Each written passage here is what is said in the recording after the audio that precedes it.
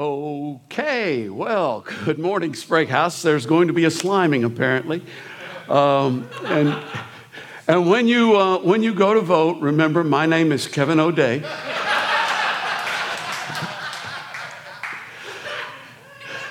Yeah, just wanted to be sure that you knew that. This last week, we've been trying to reach out to, really to everybody at the church.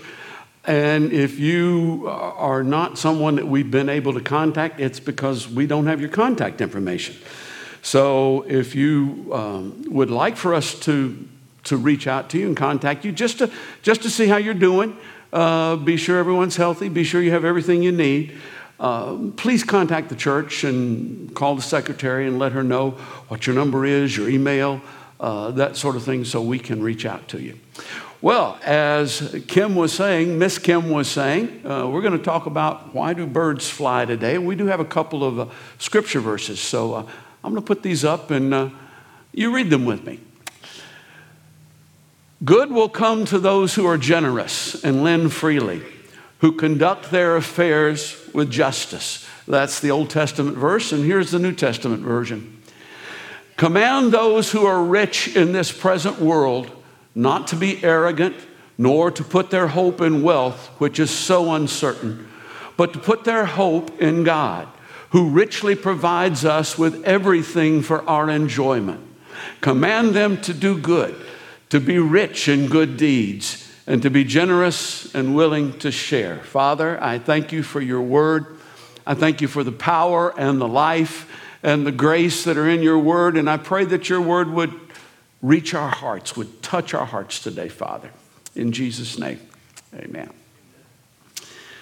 Shortly before Christmas, December the 23rd to be exact, 1776, not this past one, but a few years back, a man named Thomas Paine published a tract called The Crisis. And it opened with this memorable sentence: "These are the times that try men's souls." And that same phrase applies to our current situation today. I read this past week on the BBC about a young man who was taking care of his mother. She was a cancer patient, and he had ordered a supply of toilet paper to be delivered for his mother, because she obviously was in a situation where she needed certain things, and the delivery was stolen. Yeah, maybe some of y'all read that as well. It was not the young man nor his mother whose soul was being tried at this time. It was the soul of the thieves being proved for what they are. You see, a thief may steal because he's hungry or because he's desperate or in deep need, but toilet paper? Petty, small, pathetic. Those are the words that come to mind. We're going to talk this week about why do birds fly, and that may seem like a strange introduction to it, but it connects. These are the times that try men's souls, and we'll get back to that in a few minutes. But why do birds fly? Well, there are at least three reasons. There may be more, but these other reasons are probably known only to birds. And since I'm not one, I only know three reasons. But so let's do why do birds fly part one.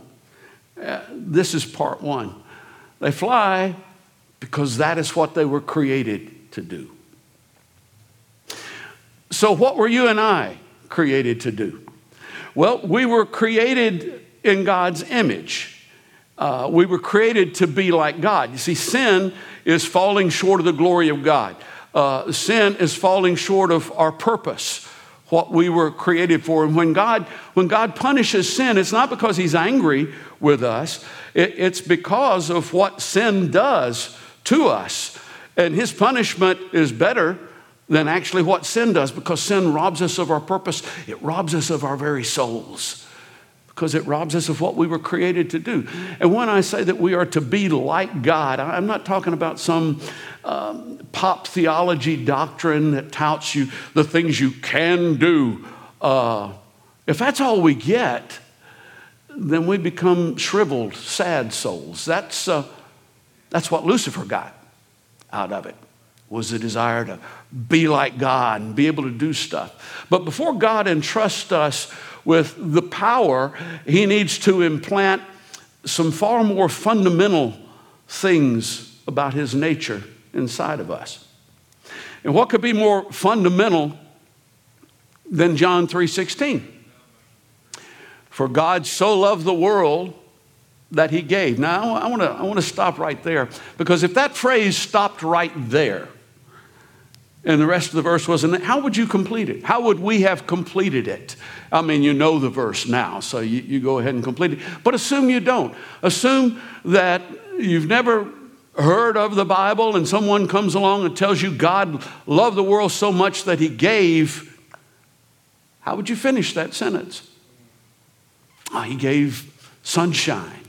He gave rain. He gave fruit. He gave food. He gave natural resources. He gave companionship. He gave life itself. And those things are all great, but that's not how that sentence gets completed. The way that sentence gets completed is so far beyond what we could have possibly imagined. He loved the world so much that he gave his one and only Son. Gave himself. There was a man named Kenneth Ware, and I assume he's passed on now. He wasn't a young man when I first encountered him 40 years ago. But the Lord had done a lot of miracles in his life. And I had heard other preachers preach about the miracles that had been done in his life. So when I got the opportunity to hear him, I was pretty excited. He came to our church and he spoke, I think, for 4 nights or something. And others in the church had heard about the things that had happened. And they went, "Oh, Brother Ware, tell us about the miracles. Tell us about the things that God has done." And he got up, I don't know, 3rd or 4th night.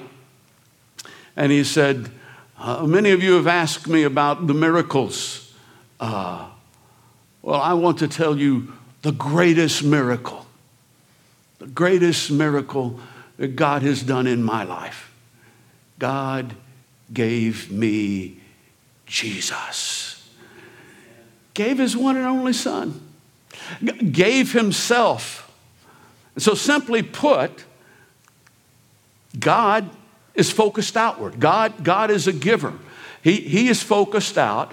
The enemy is focused inward. And so whenever we look out, whenever we're focused on others, then we are acting out the nature of God. And whenever we turn inward and we become focused on ourselves and what we have and what we need and what we can get, then we're reflecting the nature of the enemy. Introspection has its place, but navel gazing doesn't lead to godliness unless it somehow turns us outward, unless we're somehow released to give ourselves to others, because you were created to give. Last week, Kevin shared about how Jeremiah, and you for that matter, but how Jeremiah was known by God before he was born. But there's even more. Let's look at the verse that he was referencing. It's Jeremiah 1:5. It says, "Before I formed you in the womb, I knew you. Before you were born, I set you apart. I appointed you as a prophet to the nations." Now this particular verse, we've kind of co-opted and made it basically all about abortion, and I guess you could apply it to that, because God does know each one of us before we're formed in the womb. He knows, but I won't go any further than that. But literally, what he is saying there and what we need to apprehend for ourselves is, before you were born, I gave you away. Peterson says this in his book, Run with the Horses. And the series that we're doing right now is taken from ideas drawn from that book. You say, are you preaching his sermons? No, he didn't preach this sermon, but the ideas are drawn from that book. This is one of the things he says. He says, we are given away to our families, our neighbors, our friends, our enemies, to the nations. Our life is for others. That's the way creation works. And so birds fly because that's what they were created to do. And we were created to give, to be generous. Well, why do birds fly? Part two. The second reason that I know of why birds fly, there's another reason, and it has to do with the times that try men's souls. And it's very simply this. They fly because their parents made them. Peterson tells a story in his book about watching swallows with their young chicks. And he watched them over a period of several days, several weeks actually. And for the first few days, first couple of weeks, the parents would bring the food and the chicks would eat, and the parents would bring the food and the chicks would eat, and the parents would bring the food and the chicks would eat. And then the day came when the parents lined all the chicks up on a branch and started scooting them over. And they would fall off the end of the branch, and as they fell off the end of the branch, they would begin to go down toward the ground, and then all of a sudden they would discover they had wings. They could fly. And he got to the last one, and the last one was a little stubborn. I don't know, if that one went to Springhouse or was one of us, but the last one was a little stubborn and just wasn't going to come off of that branch. And the parent kept pushing, and the chick finally fell under the branch, but still had its talons attached to the branch. And the parent began to peck at the talons until it finally had to let go and start flying. God does something similar with those who are his. I remember years and years ago hearing a short parable that stuck with me. When I say years ago, I mean probably 50 years ago. That just stuck with me. And the parable was this. Two people were down at the altar praying, and the person telling the parable was saying, and Jesus came in. And the two were down praying, and Jesus went to one and knelt down beside that one and put his arm around that one and seemed to be whispering something in that one's ear, and then got up and started to leave. And the person telling the parable talked to Jesus and said, why did you go to that one and you ignored the other one? And Jesus said, I didn't ignore the other one. The other one knows me well. The other one knows my presence. This is the new believer. Hasn't learned to hear my voice yet. So I needed to go to him. Trying times come and they push us off the branch. That's what they're designed to do.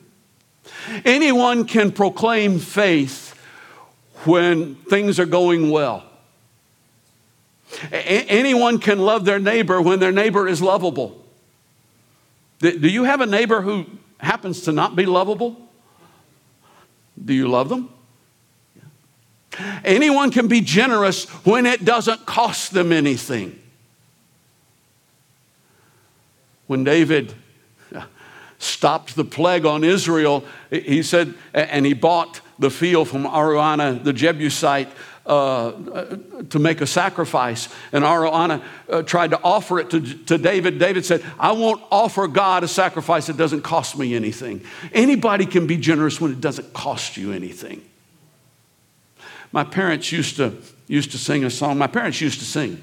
My mother could sing. My dad had some pitch problems. And when I was, but it didn't stop him. It didn't bother him at all. And when I was younger, it was embarrassing to me, actually, that it didn't stop him, that it didn't bother him. But now that I'm older, I'm glad that it didn't stop him, that it didn't bother him. Anyway, they would sing this song that went, "You can have a song in your heart in the night, after every trial and after every mile. Anyone can sing when the sun's shining bright, but you need a song in your heart at night." Probably not going to make it to the top of the CCM charts or, get 1 million views on YouTube or anything. But I've been thinking about it all week, and it's just been kind of staying in my spirit. These are times when you find out if your faith is real, if your love is real. These are times when you find out if you're a giver instead of a taker. And Psalm 112 says, let me remind you, we read it, good will come to those who are generous and lend freely, who conduct their affairs with justice. Good will come to those who are generous, who lend freely. I have found this to be unfailingly true in my life. Will some people disappoint you? Yep. You sure? Yep, I'm absolutely certain. Some will disappoint you. But that's on them. That's not on you. I have never in my life regretted any time that I've been generous. I have never regretted any time I've given something away, given myself away. There are times I have regretted not giving myself away. When I was, 12 years old or something, there was a man in the neighborhood named Mr. Beller, and Ralph Beller. And Mr. Beller, my dad had worked for him when we first came to Millersville, and he had helped our family quite a bit. And my dad had bought the lot that he built our house on and everything. And Mr. Beller had built a house next door. It was a rental house, and he was trying to put an air conditioner in. Now, in those days, putting an air conditioner in meant you opened the window and you lifted the air conditioner up and you put it in the window and you shut the window back down. And I was out in the yard. I was throwing a ball against the house and catching it, which is what I used to do a lot. And I remember Mr. Beller coming over to me and asking me to go and help him put that air conditioner in the window. And I didn't. I didn't want to. I wanted to throw the ball against the house and catch it. Now, I was 10, 11, 12, something like that. And so that was 60 years ago. But it's a regret that is with me to this day. Wish I'd said yes. And then there's 2 Timothy. It's the other one that we read. And I hope they've put this up. Let's read it again. Command those who are rich in this present world to not be arrogant, nor to put their hope in wealth, which is so uncertain, but to put their hope in God, which richly provides us with everything provides us with everything for our enjoyment. Command them to do good, to be rich in good deeds, and to be generous and willing to share. We are certainly finding out just how uncertain wealth is in these times. Millions of people losing their jobs. Yeah. And my heart goes out to them, really does. But the wealth is so uncertain. And many who are not losing their jobs, taking pay cuts, some of them pretty drastic pay cuts. And what it does, it's the end of the branch we kind of get shoved off on, and it helps us to focus not on a hope that is uncertain, but on a hope that is certain. That the writer of Hebrews says is an anchor for our souls. Regardless of whether you think you're rich or not, everyone can be rich in good deeds. Don't have to have a lot of money to be rich in good deeds. Do good. Be generous and willing to share, because if you are, good will come to you. And you don't have to be afraid. God will not forsake you. 2 weeks ago when I preached the sermon on fear, Paula Parker came up to me after the service, and she didn't know, where I was going in 2 weeks, or I don't assume she hasn't read Peterson's account, but she was telling me about looking out her window one day and seeing these baby chick birds fall down to the ground. Kaplunk, kaplunk, kaplunk, kaplunk. And they were scampering around on the ground. These weren't swallows, obviously. I don't know what they were. They were scampering around on the ground, just kind of like, well, what do we do now? I mean, we're down on the ground now. And then she said she saw the mother fly down and land about 3 or 4 feet above them and just sit there.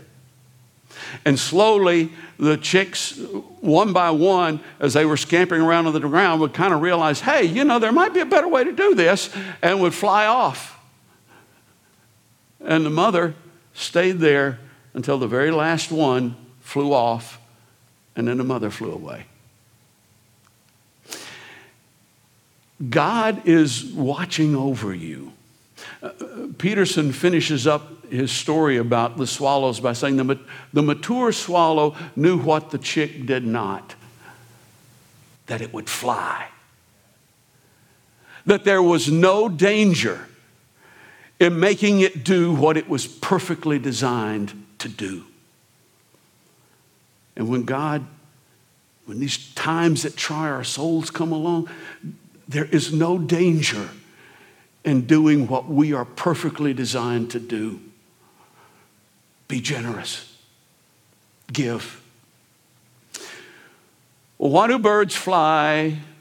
Part 3. It's the third reason why birds fly. They fly because it's what they're created to do. They fly because their parents make them do it. And I presume, now this one I'm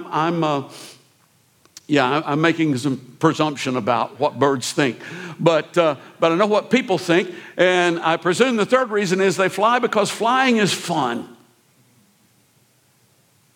Peterson says birds have feet and they can walk. Birds have talons and they can grasp a branch securely. They can walk, they can cling, but flying is their characteristic action. And it's not until they fly that they're living life at its best, gracefully, beautifully. You were designed to give, to be generous, because you were designed in the image of God. And that is life at its best. That is a life full of grace and beauty. These are trying times, but God is hovering above you. He's walking alongside you. These are the times that try our souls, but what that means is these are the times that remove the dross and leave the pure silver in our lives. My dad, boy, pardon me for saying this because I shouldn't, but I'm going to say it anyway, and just being honest. When I was a kid, I just wanted to smack him every time I heard him say it. But he would oftentimes say, what we need, what the church needs, what the country needs is a good depression. And he was one who had gone through the depression. And what he meant was, the dross gets burned away and the silver rises to the surface. If you want good to come to you, then be generous. Lend freely. You were created to be a blessing. And you can still have some fun. In fact, it's a lot of fun. Have you ever had any fun giving something to somebody? It's the most fun there is. It's a kick. Make a difference. Back in 1708, a man named Isaac Watts wrote some lines, a paraphrase actually, of one of the Psalms. And his organist in his church, Isaac Watts, was a minister. The organist in his church, William Croft, put a melody to it. It went like this: "O God, our help in ages past, our hope for years to come, our shelter from the stormy blast, and our eternal home. Under the shadow of thy throne, still may we dwell secure. Sufficient is thine arm alone, and our defense is sure." They wrote that in 1708. And since that time, we have gone through, as a nation, a revolution, the burning of the White House in the War of 1812, Civil War, Spanish flu, 2 world wars, the Great Depression, and here we are. He's not only our help in ages past, he is our hope for years to come. And he is our eternal home. These are the times that try men's souls, but be not afraid. We're going to go to the table now. On the night when Jesus was betrayed, he took bread, he blessed it, he broke it, he gave it to his disciples. He said, "This is my body, which is broken for you." And then he took the cup, and he said, "This is my blood, the cup of the new covenant, my blood poured out for many." In Nashville, if you ask a really, really great guitar player, "You play guitar?" he'll invariably say, "I play a little." When Jesus says, "poured out for many," that many is way beyond our comprehension. It reaches through the millenniums in all directions. It reaches to the billions of souls. And that's just the tip of the iceberg that we can comprehend a little bit. And so, the body of Christ, bread of heaven, blood of Christ, cup of salvation.